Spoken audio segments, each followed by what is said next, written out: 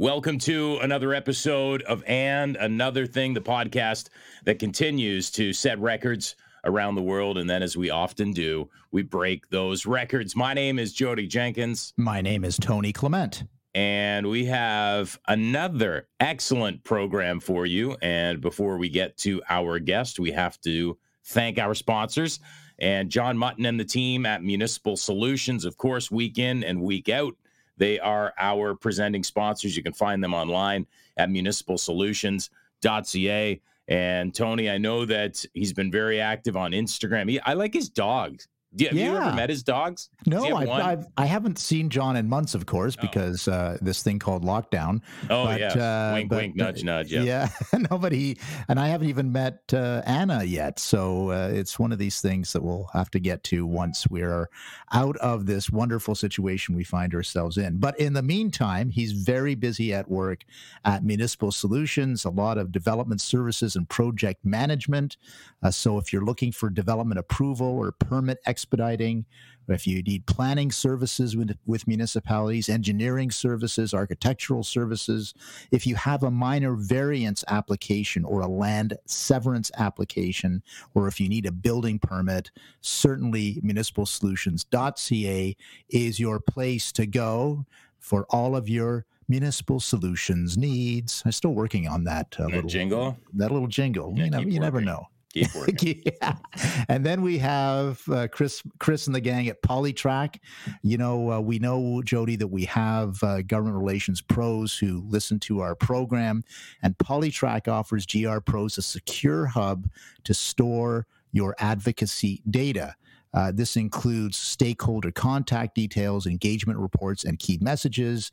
It means advocacy data at your fingertips, which means less compliance and reporting time, and it means you can spend more time actually growing your business.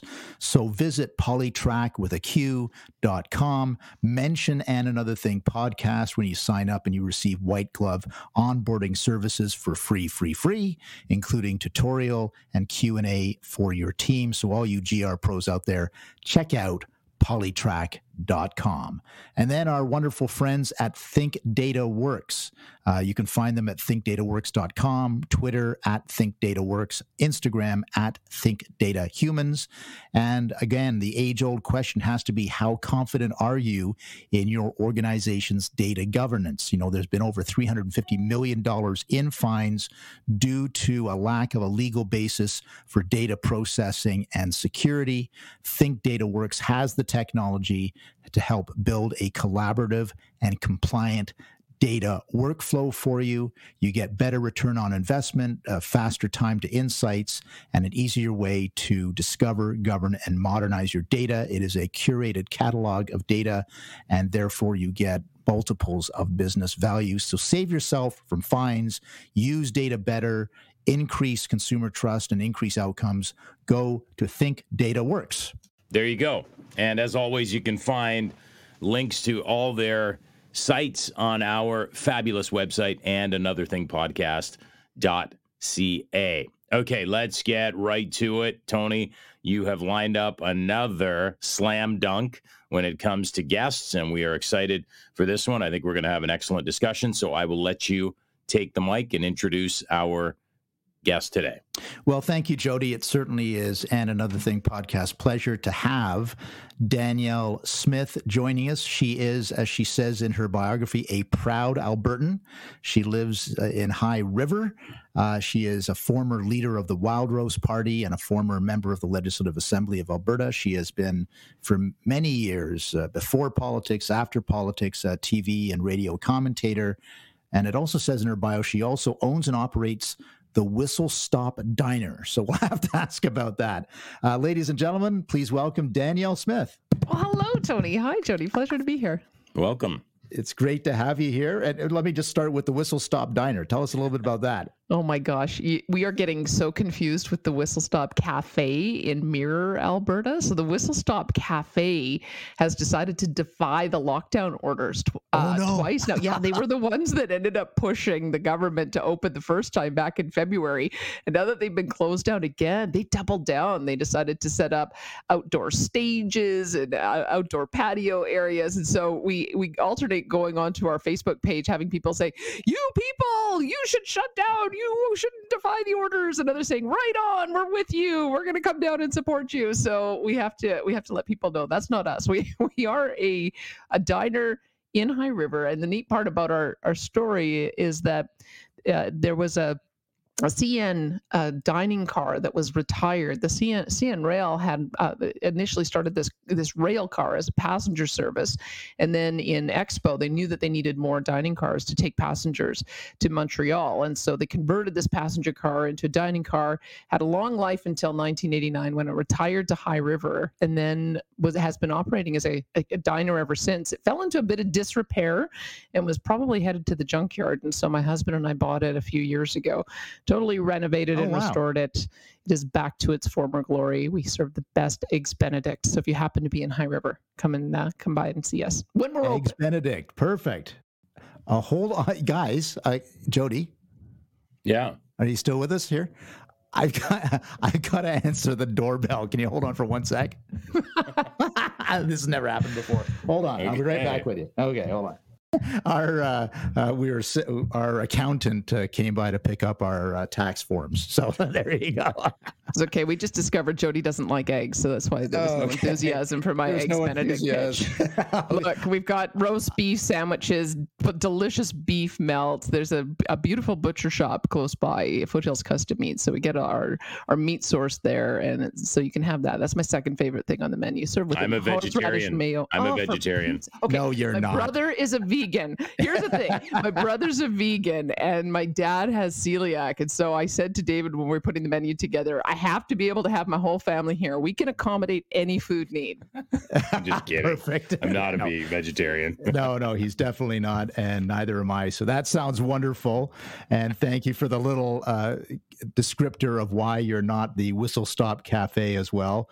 We don't want to get in any trouble that way. But well, it's funny, Tony, isn't it? Because I consider myself a libertarian, but I'm a libertarian conservative, which means that when I see unfair rules, you bet I'm going to fight against them tooth and nail, and I'm going to advocate for fewer restrictions. But the law is the law, and so to me, the idea that is that especially if you're a business, you should be following it. You can still continue your advocacy. I don't begrudge people who made a different choice, but man, they have huge hammers. I mean, we had considered, should we stay open if they try to close us again? And then there's this bar in Calgary called Outlaws that decided to try to fight the man, and they ended up with their food permit pulled and their liquor license pulled, their business permit pulled, and then their lease got canceled because they didn't have a legal right to operate. And so you have to sort of balance how far are you willing to go for the fight. Do you just stay close and suck it up for a few weeks, knowing that you'll be able to return to business, or do you fight it out and then potentially never open again? And there are a lot of businesses, I'm sure that you're finding it in Ontario too, a lot of businesses who are going through that calculation. You just can't keep businesses closed this long and expect that they're going to survive. So some people are getting pretty desperate. Danielle, just quickly, I wanted to just piggyback on that and get your thoughts. You were referencing business, but do you think is it possible though that the government and some of these, authorities that say they have these abilities to, as you said, bring the hammer down, or they have big hammers and big tools in their tool belts, is it as extreme, or are they as able to do what they say as they make it out to be? And I'll give you an example as to why I would question some of that, or ask the question, I guess. We talk about these mandatory hotel quarantines that the government said you have to do when you come into the country. And we've seen numerous examples where you can literally touchdown at Pearson, touchdown at an airport. They say you have to stay at this hotel. You say, no, I'm not doing it. They give you a ticket and you just go home. Yeah, have you been watching Chris Sky? He's got this fabulous. Well, I'm familiar with him. I'm familiar with him. He's a little over the top, but okay. I'm gonna just put it on. I'd love for you guys to interview him next. But he's the one I've been following his videos, and I think what he's identified is sometimes there is some bluster on the part of government, and I think individuals have more rights than they think they do. I saw him go through the Pearson. I think it was Pearson Airport. Yeah, it was. And he said he declared Section 14.1 of the Quarantine Act says that you cannot insert a foreign object into a person's body to take a medical test. So he said, I'm declaring my rights under 14.1 of the Quarantine Act. I'm refusing your test. And then he said, and Section 6.1 of the Charter says that I've got a right to freely enter and exit my country. So I'm declaring that too. He took a $1,200 fine and left. And so I think that people need to know their rights. Now, that being said, he's in their crosshairs because the whole cadre of officers ended up visiting his property a couple of weeks later. I think there were, I don't know, a dozen cop cars there. And he's on the no-fly list now. Oh my gosh. See, but I mean, in his case, again, I don't disagree with his thought patterns on questioning stuff and his rights, but the way he's doing it, like he's going a little over the top. So I think that doesn't help. If he was someone who was just, calm about it and was like, hey, look, you can't do that. Give me my ticket. I'm gone. I don't think he'd be in the target, but he's obviously taking a stand. And if he feels that's what he's called to do, then I guess that's his thing. But I do agree with what you're saying. I think that there is more bluster on the government side of things than people actually realize. And if they ask the questions, but the majority of people are afraid to ask those questions, and there's blowback when you do. Yeah, it's really interesting as well when you're in a conservative governed province, Ontario, Alberta, two examples, I guess Saskatchewan as well. Because we as conservatives, we're freedom loving people. Yeah. So we don't really like lockdowns, but those in power have been convinced it is necessary to protect people. And that's something that we also think as conservatives is important, that the state shouldn't do everything, but the one thing it should do is protect the population if there's a threat. So, I think what's the toughest part about this for Premiers Ford and Kenney are the people who are most upset about this are their own base.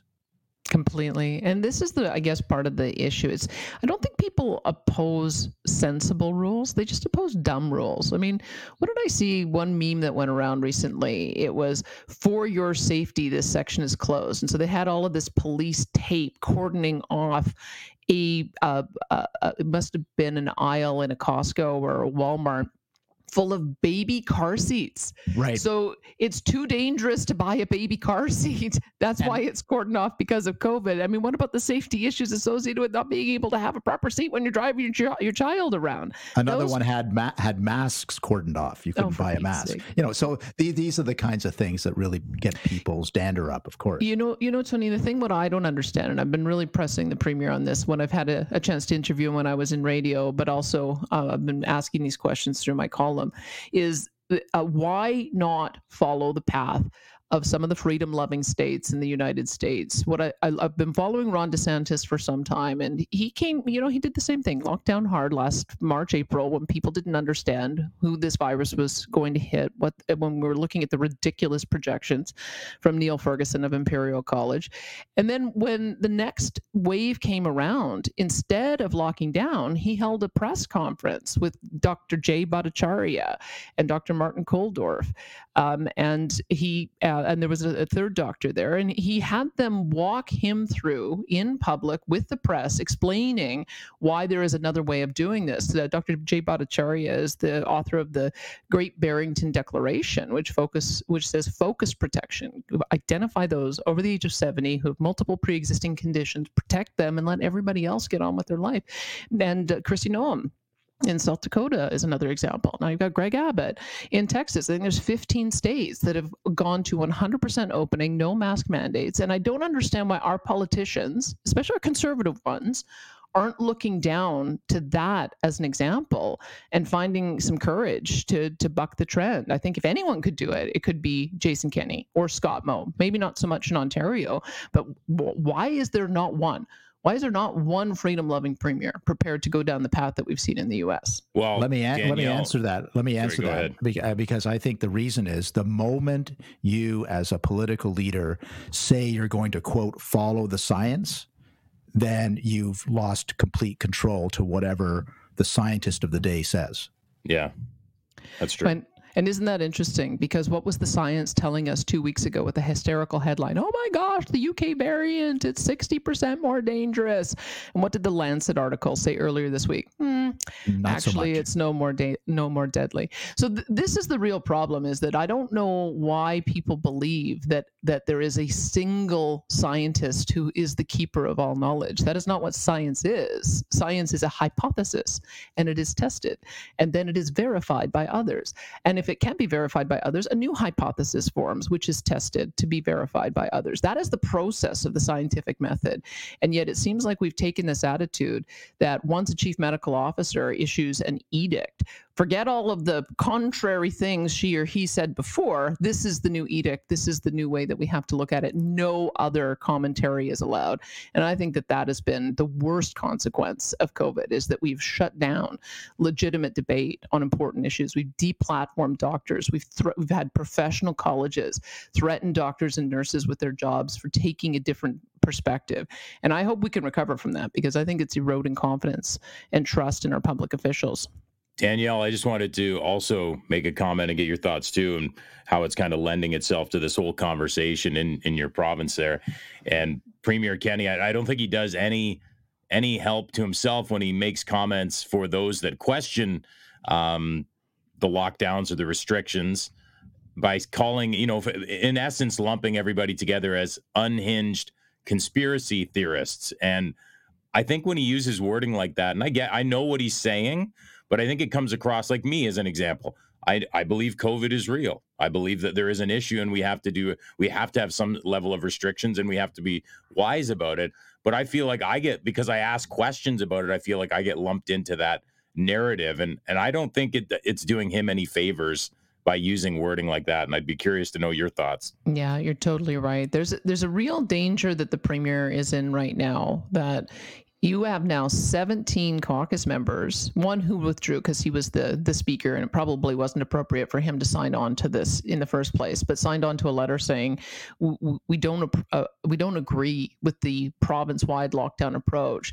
And it's not even that they're being outrageous in their demands. They're basically saying, how about the regions of the province where there's 0 cases, as there are in some regions, or less than 10 cases in a massive wide territory? How about we go to regional reopening? Why can't we go back to the kind of opening that we had when the premier really was balancing lives and livelihoods last fall? I mean, I think that's a very reasonable position to take. He's locked in, and he won't be persuaded. But I think you're right. By dismissing even legitimate calls for some kind of reasonable approach, it just further alienates the people who would otherwise vote for him.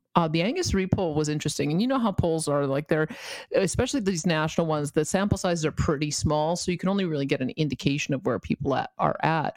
But what struck me is that Albertans are more likely to say the lockdown restrictions have gone too far than not far enough, which is a complete opposite from what you see in the rest of the country. In the rest of the country, to a province, I have to take a closer look at Saskatchewan. They might be close to us too, but all the others are a reversal. There are more people more likely to say lockdown harder. And so this is the real challenge: is how much can a province chart a separate course when you've got Ottawa, who holds all the cards on vaccines? Is there some kind of pressure saying, hey, do it our way, or you won't get your allotment of vaccines because you're being irresponsible? Is it like what we saw in the U.S. when Joe Biden got elected and he was saber rattling with Ron DeSantis? We're going to have travel restrictions to your state, and DeSantis told him to pound sand. But is that part of it? Would we see the federal government shut down or our international airport? Like, I don't know how the relationship. Maybe Tony knows because he's a former health minister. But it strikes me that there has got to be some major pressure and levers that the federal government is using on health, because it makes no sense that everybody is following the same line, in spite of the overwhelming commentary that is out there that there is a different way to approach this. 100%. I think that there's probably some form of informal or indirect leverage there. I don't doubt that for a second. I'd like to just broaden the conversation just to talk a little bit about another topic I know you have opined about, which is the growing cancel culture that people face. And Jody kind of mentioned it in one context, but it's a broad social phenomenon where, when I was raised, I was raised with the idea that I disagree with what you say, but I'll defend to the death your right to say it. And that seems to be maybe generationally or societally now not the norm. The norm is if you are saying something that is offensive to me or offensive to me and my Twitter mob, then you don't have a right to exist anymore on a platform or in the civic square. Tell us your thoughts on this. Let me bridge it by telling you the reason I ended up leaving mainstream media was because of cancel culture. But it began my problem. I ran afoul of the powers that be over my COVID coverage, and so this is why I feel so strongly about free speech and allowing platform to people who have a different view on this. I tweeted out about hydroxychloroquine back in March. And the dogpile on Twitter was immense and bizarrely immense. And I had already been studying hydroxychloroquine because it emerged as an early potential treatment because of work that had been done in 2005. They managed to kill primate cells in culture with hydroxychloroquine on SARS-CoV-1. And so that's why initial scientists were looking at this saying, hey, maybe this will work this time around. But as soon as Donald Trump tweeted about it, my gosh, it seems like the media developed some kind of vendetta saying we've got to prove him wrong, which I think is dreadful, because what has happened now is that we are in a position where anyone who proposes therapeutics gets shouted down. There's a doctor who finally gave a presentation in Texas, Dr. Peter McCormack, saying if we had used antivirals, steroids, anti-inflammatories, vitamin D, and a few other things, we might have been able to reduce the number of deaths by 85%. Mm-hmm. It's serious when you decide that you're going to clamp down. So that's how I ran afoul, is I wasn't able to do those kinds of stories. But I began to see a real problem with cancel culture I think the event that sticks in my mind was when James Bennett was forced out of his position in the New York Times for publishing Senator Tom Cotton's column saying, we've watched 3 months of Antifa and Black Bloc joining these largely peaceful protests for BLM and burning things down and burning buildings, and we should send in the military to do something about this. That caused enough Twitter furor and enough internal millennial furor among the staff that he ended up having to leave his position. And I watched that and I thought, I was in print back in 2000, in the late 90s, early 2000s. That would never have happened. If somebody had a problem with a column, you'd just write a counter column. You wouldn't try to get the editor fired over that. And then, of course, we saw Jessica Mulrooney, who probably has the most famous Black friend on the planet. She gets accused of privilege, loses her position on CTV, and her reputation's in tatters. You see Wendy Mesley, like a 30-year veteran journalist of CBC. How could she have operated in that climate and been a racist? And so I started seeing that it was actually the lefties, the progressives, who are now being taken down. So I tried. So what I've observed, and I was trying to get some clarity on this, and I think, unfortunately, this is the way the world works in the mainstream media these days, is that if you create some kind of Twitter furor that upsets advertisers, that put pressure on owners, then you're going to not be long of this world. And that seems to be the pattern, sadly. It doesn't matter if you're left or right. The last thing you want is for your name to be trending on Twitter, unless it's because you've posted a cat video or something that has people laughing and having fun. But most of the time, if your name trends on Twitter, it's very bad news indeed, reputationally. And the saddest part about it is I don't know that there's a path of redemption. I don't know that there's a pathway back once you've had that happen to you. So you quit mainstream media, but you still have a desire, an interest in expressing your views. So how do you do that in this cancel culture world? You do it in alt media. What I found it really fascinating, and this is is unfortunate. Here's the good news, bad news story. The good news story is I'm astonished at how much alt media has grown up in the time I've been on mainstream media, because I think the very first online platform I remember seeing was Rebel Media and Ezra Levant on the right, and then Tyee on the left. And so those were sort of originally the initial, and I don't even think Tyee does podcasting and television. Maybe the better analogy is Canada Lands. So they have I think a full service type of platform, and that's the to me what I like about those two examples, even though the mainstream media loves to hate both of them or ignore both of them, is that's how it should be. I mean, would we know that we were training Chinese soldiers on Canadian soil if Rebel Media hadn't reported that? Would we know about the We charity if Canada Lands hadn't reported that? And so that's where I see the real good investigative work taking place. Some of it is nutty, some of it's fringy, but there are some good alt media that is emerging where you can have real conversations.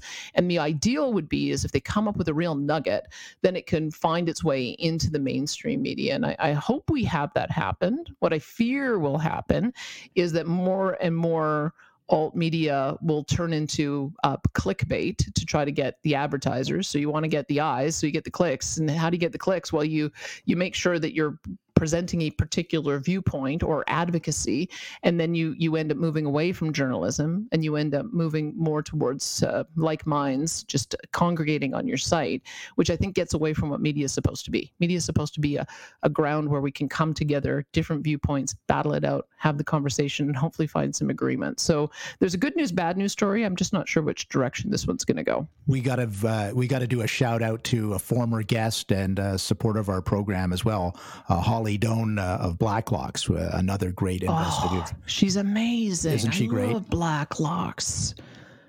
I'd love to know more about them. Well, how did they, you have to listen to our show. It's I will. How do they get all those scoops? They're really amazing. What is her story? Her story is she doesn't care about question period. She just spends her time on access to information requests, and she finds the stories. It's just the traditional digging of journalists to find the story rather than going for the shiny object in the window. And they do it very, very well. Yeah, it's fascinating. And this is the other part, right? I mean, we were talking off air about how easy it is now to just get onto one of these programs, buy yourself a $250 mic, and you can do a podcast. You could do a video cast if you use things like StreamYard. You can easily do a blog. It doesn't take much to set that up as well. There's all these new online news journals that are starting up, like The Line from Jen Gerson. So I don't know what's going to happen, frankly, to mainstream media over the next 10 years. But if you can continue to see this type of technology develop, I think if they don't find a way to have real conversations with the full broad spectrum of issues, I just think they're going to unfortunately deteriorate into irrelevance as people find far more interesting conversations taking place in other media. I know your time is precious. I have one more question, and then I'll pass it over to Jody. And it's a bit of a retrospective question, because when I was doing research for this podcast, I went back to your life, which I knew pretty well, but reading about your political career as well as your journalistic career, and then reading about your political career. It was a crazy time to be in Alberta politics. There were parties coming and going, and people crossing floors and double crossing floors. What was the biggest lesson you learned about politics that you didn't think you'd had to learn, because you were covering politics as a journalist? Presumably you knew a lot about politics, but what was the thing that surprised you the most? Trust no one. I think you do feel when you're in the middle of it that there is no other option sometimes. I mean, I just finally, I hadn't written about how everything went down, but I finally just did in my newsletter this past week. And there's a lot of people who didn't know it from that perspective. But what I learned and what my message was to especially political leaders is they have to understand that in a parliamentary democracy, caucuses have ultimate power. Caucuses always take down leaders. And I don't know why it is leaders, when they get in there, they choose to cloister themselves in their office, surround themselves by unelected staffers who go around bullying people to vote one way or the other. And then they never have a conversation with the people who ran alongside them. And of course, ultimately, as things start going wrong and poll results start going in the opposite direction, that creates such a divide that it ultimately causes things to fracture. It's so easy, I think, in a lot of ways to keep caucuses together. A lot of what a person runs for political office for is because they have a burning passion about one or two issues, or they have a burning passion to solve some problem for their constituents. And so giving people those kinds of wins doesn't diminish anyone. And so I guess that's the biggest surprise to me, is that there is sort of two different cultures in a political party. My style as a leader ultimately was a failed style, maybe because I allowed too much caucus freedom. It created too much internal division and not enough esprit de corps. But I think that a lot of political leaders go in the opposite direction, and they think that they can hire a bunch of 20-year-olds to boss people around. And that just creates internal problems that sometimes can also lead to caucuses shattering. So that would be my takeaway from all of it. I think that's a very good life lesson there, Danielle. Being at the receiving end of some of those 20-year-olds, I appreciate you saying that. I thought you might have had an experience like that. I mean, you had a colleague who left basically saying the same thing, the MP from, I think he was from St. Albert at the time. And so that kind of stuck with me. And it creates, it bruises people. You spend an entire career, especially if you run as an older person, you spend an entire career building up a base of knowledge, building up your social network, and really feeling like you can make a difference in politics. And then to get in there and be told, sit down, shut up, send me your member statement and your questions beforehand and we'll edit them. That is such an ungratifying role to play. And I think it alienates a lot of people. If you want to wonder why it's hard to attract good people to office, why would anyone be attracted to run for political office under those circumstances? Or the ones who are, then are ones who don't have some burning passion to serve the public, or they're just there for the paycheck, which is the wrong type of person you want to attract to politics in the first place. So we've got a circular problem here. One of the things Stephen Harper did after every caucus meeting, and he attended every caucus meeting whilst being prime minister, he did not pass that role off to anyone else. But after a caucus was formally over, he stayed sometimes for a half an hour and just sat on the dais, and people, and this may sound bad, but it's actually very good. People, caucus members, MPs would come up to him with a problem they wanted solved in their riding, or a piece of advice, or a problem that, that they saw emerging, and he would listen and take notes, and he would follow up. And wow. It almost sounds like a court, a courtiers in a court, but it wasn't that way at all. It was peer to peer. I really respected that. He didn't just dash off the moment the gavel was down and the caucus meeting was over. He stayed 20 minutes, a half an hour afterwards for that. And I thought that was very, very smart of him. So it makes all the difference, because you don't know. There's also, let's face it, you would have seen this too, Tony, is there are also gatekeepers in politics. Oh, absolutely. There are people who want to lord over others, that they have the power of access to the leader. And for the way you described Harper, is he kind of cut through a lot of that. And that goes a long way to building relationships and making people feel like the role that they're playing in public service is worth it. Jody Jenkins, any final words?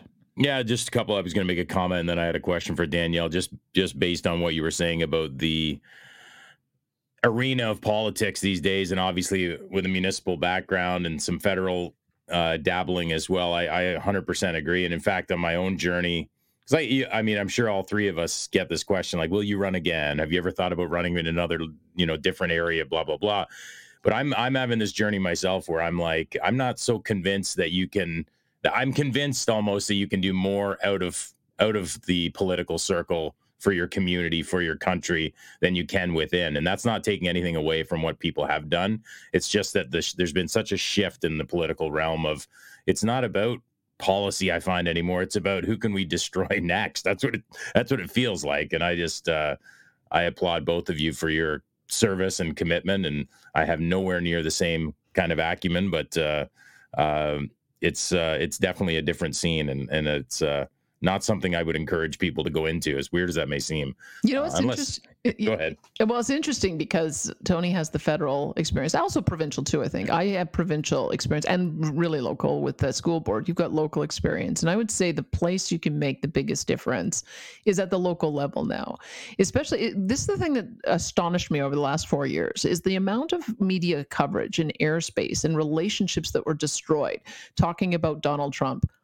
Like, I was interested in Donald Trump. I think he would have been better for Alberta if he'd been reelected, and we saw that in the first hours after Joe Biden got elected and canceled Keystone XL. And now you guys are in trouble with the cancellation pending for Line 5, which is going to deprive Ontario and Quebec of half of its supply of oil.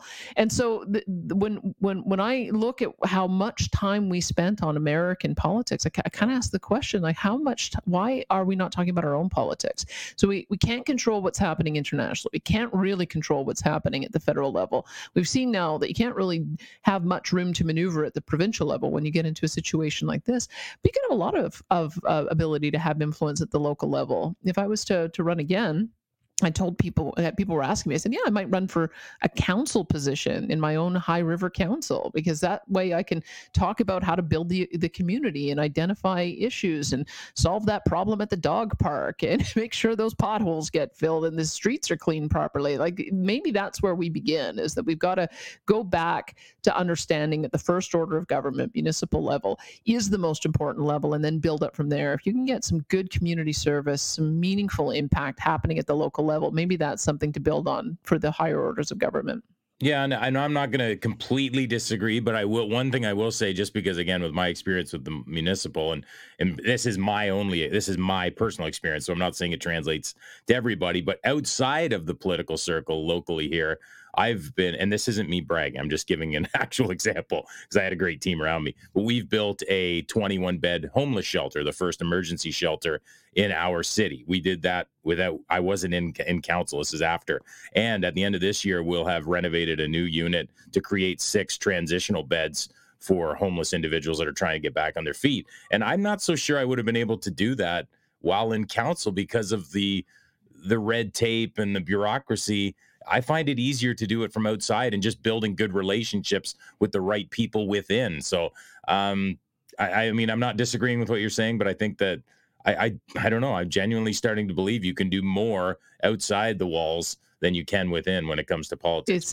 It is a great story, and just to tell, like, that's part of the reason why my diner is kind of my happy place, because I know that we're giving people a joyous experience when they're able to come and remind themselves of what it was like to be on a train. But same thing when I'm involved in a charity where when COVID hit, we reoriented and decided that we needed to make sure that, because we've got an old population in High River, we were worried with people returning from travel that they would be shut in for 14-day quarantine and have no one to bring them groceries. So we set up a system with Sobeys to deliver groceries to those who needed them. We've done a food rescue program as well. I talked to a guy in Calgary who's running for Calgary City Council, and through his little community association, he set up 12 programs to identify a need in the community and do exactly that. So I'm with you that you probably can, through nonprofits, through business, through advocacy and partnerships, you probably can get more done. But what does that say about government? Right? It doesn't say much. that they're ineffective at every single level, even in their core business. That I think is that's really the tragic lesson of all of it, isn't it? Okay, well, last question here from me, and then Tony, you can wrap it up if you want. And by the way, we are in uncharted waters, and Danielle, you now hold the honor of being the guest that's been on the longest show since we started. That's true. I just want to put that out there. This is an occupational hazard of talking to a former radio host. We yammer on. So my last question, and I'm going to disclaimer right at the beginning, the context of this for anyone who wants to twist it is this is just for fun, this question. It's a legit question, but we have a great story that happened when we had Dan Albus on the show quite a long time ago. He's a mixed martial artist, obviously politician, but he has a background in MMA. And we asked him flat out, we said, as I was kidding, I said, Dan, if you could ever roundhouse kick one person in the house, who would it be? And he was like, "Oh, Ralph Goodale," right? Like, just quickly spit that out. I mean, I thought that was the funniest thing ever. So I ask some people, not everybody, because not everyone could have fun with it. I feel like you might have some fun with it. And again, this is just for fun, not real, and you don't have to answer. But if you could roundhouse kick one person in politics, Danielle, who would it be? Elizabeth May. Ooh. Totally. And I used to love that woman. I used to think that she was reasonable. We used to flip pancakes together when she came to the Stampede. But the way in which she's demonized our hardworking energy workers in our industry, the way she lies about the extreme, she's taken on the extreme talking points of Extinction Rebellion. I've lost respect for her. She's smarter than that, and she's just doing it to foment dissent and to divide our country and to demonize Alberta. So I used to admire her quite a bit because I used to think she was quite reasonable and balanced. I don't think that anymore. So there's where my kick goes. Well, Elizabeth used to attend with me the weekly prayer breakfast on Parliament Hill just for MPs and senators. So I will be praying for Elizabeth after that comment. So there you go. Danielle Smith, it's been a pleasure having you on the show. I really respect and admire your career. It's been fantastic. I feel Jody and I have just scratched the surface, but you've been a great sport. Thank you. I appreciate that. Talk to you again. The longest show we have done to date, and that was a lot of fun. Danielle. And still 1/3 of a hurly-burly show. Yeah. Yeah, we haven't poked fun at them in a while. That's interesting. But yeah, Danielle was amazing. And I don't know, maybe that'll be the stock question is, kind of our gimmick maybe. It sounds like it's our shtick. Yeah. Who would you roundhouse kick?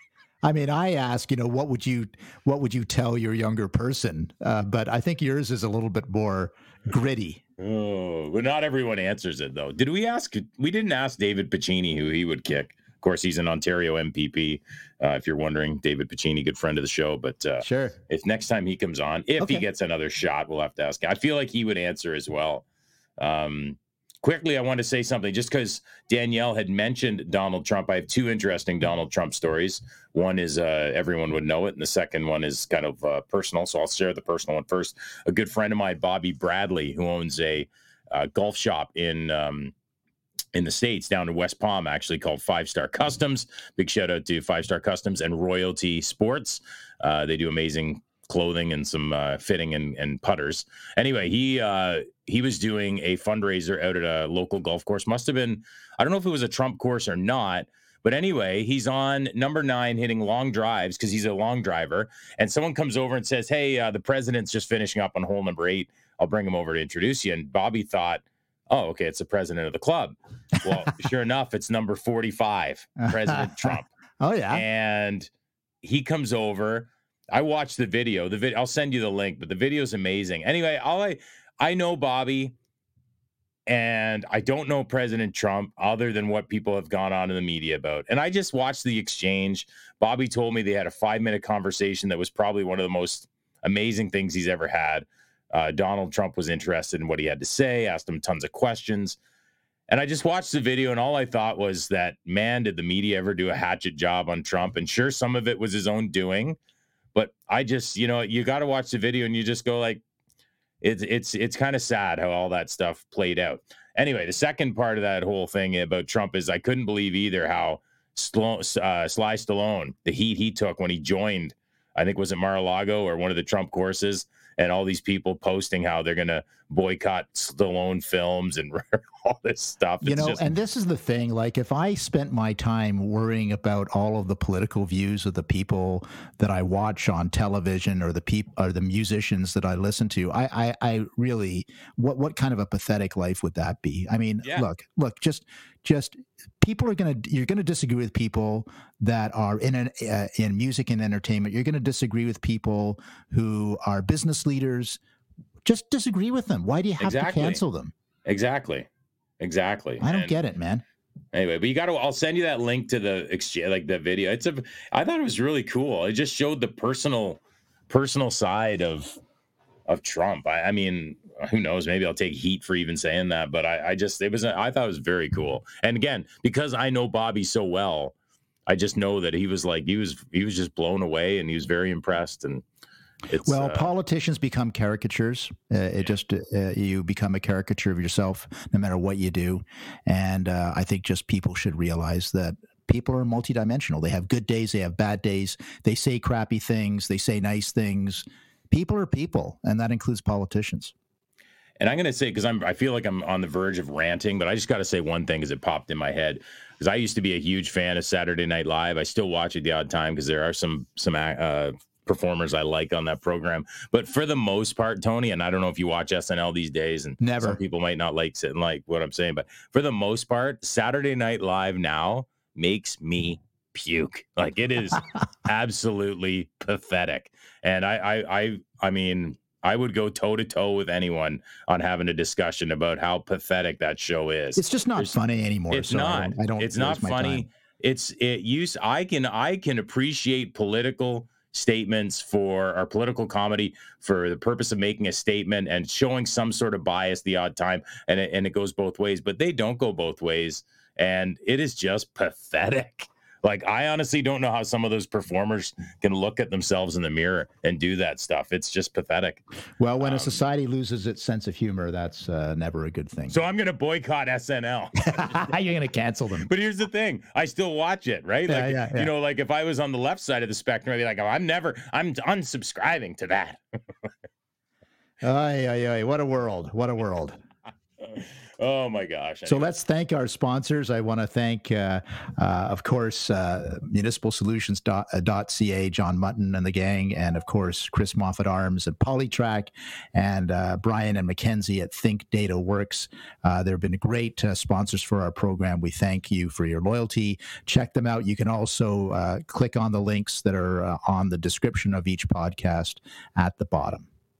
I have one more thing before we go. Yes, sir. Just because I feel like challenging your music trivia right now. Oh, no. Just quickly. Yeah, no, just quickly. So I just want you, if you can name either the artist or the song, then you'll get a point, and we'll just start keeping track of the points. You ready? Okay. Okay, here we go. Here it comes.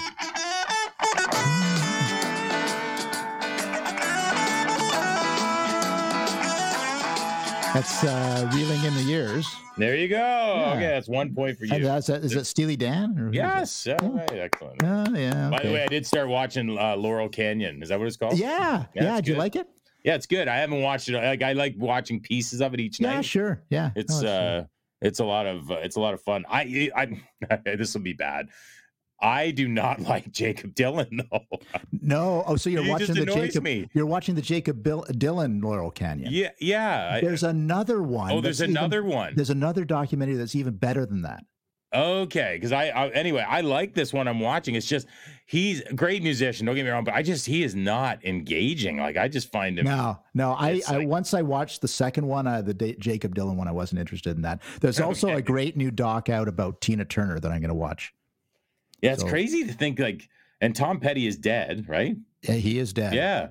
It's just interesting. Like, you see some of these, you just Tom Petty. I went to his concert in Toronto a couple of months before he died, and thank goodness that was the first time I'd seen Tom Petty, and evidently the last time I would see Tom Petty. So at least I had that moment to be in his wonderful world, because he was such a great musician. So. And I'm aging myself because my next comment, and I'm sure you might chuckle at this, but I had zero idea that the Beach Boys had any influence at all on the Beatles. If anything, I would have thought the Beatles influenced the Beach Boys. And the second thing was, I just learned about this album that's known like around the world as one of the greatest albums ever, Pet Sounds. I'd never even heard of that. Oh, come on. Seriously? I'm serious. There was a real competition between the Beach Boys and the Beatles, a real competition. I had no idea. Oh, yeah. I would have thought the Beatles were like already like gone through the stratosphere, and the Beach Boys were kind of like, yeah, we want to be like the Beatles. That's what I would have thought. But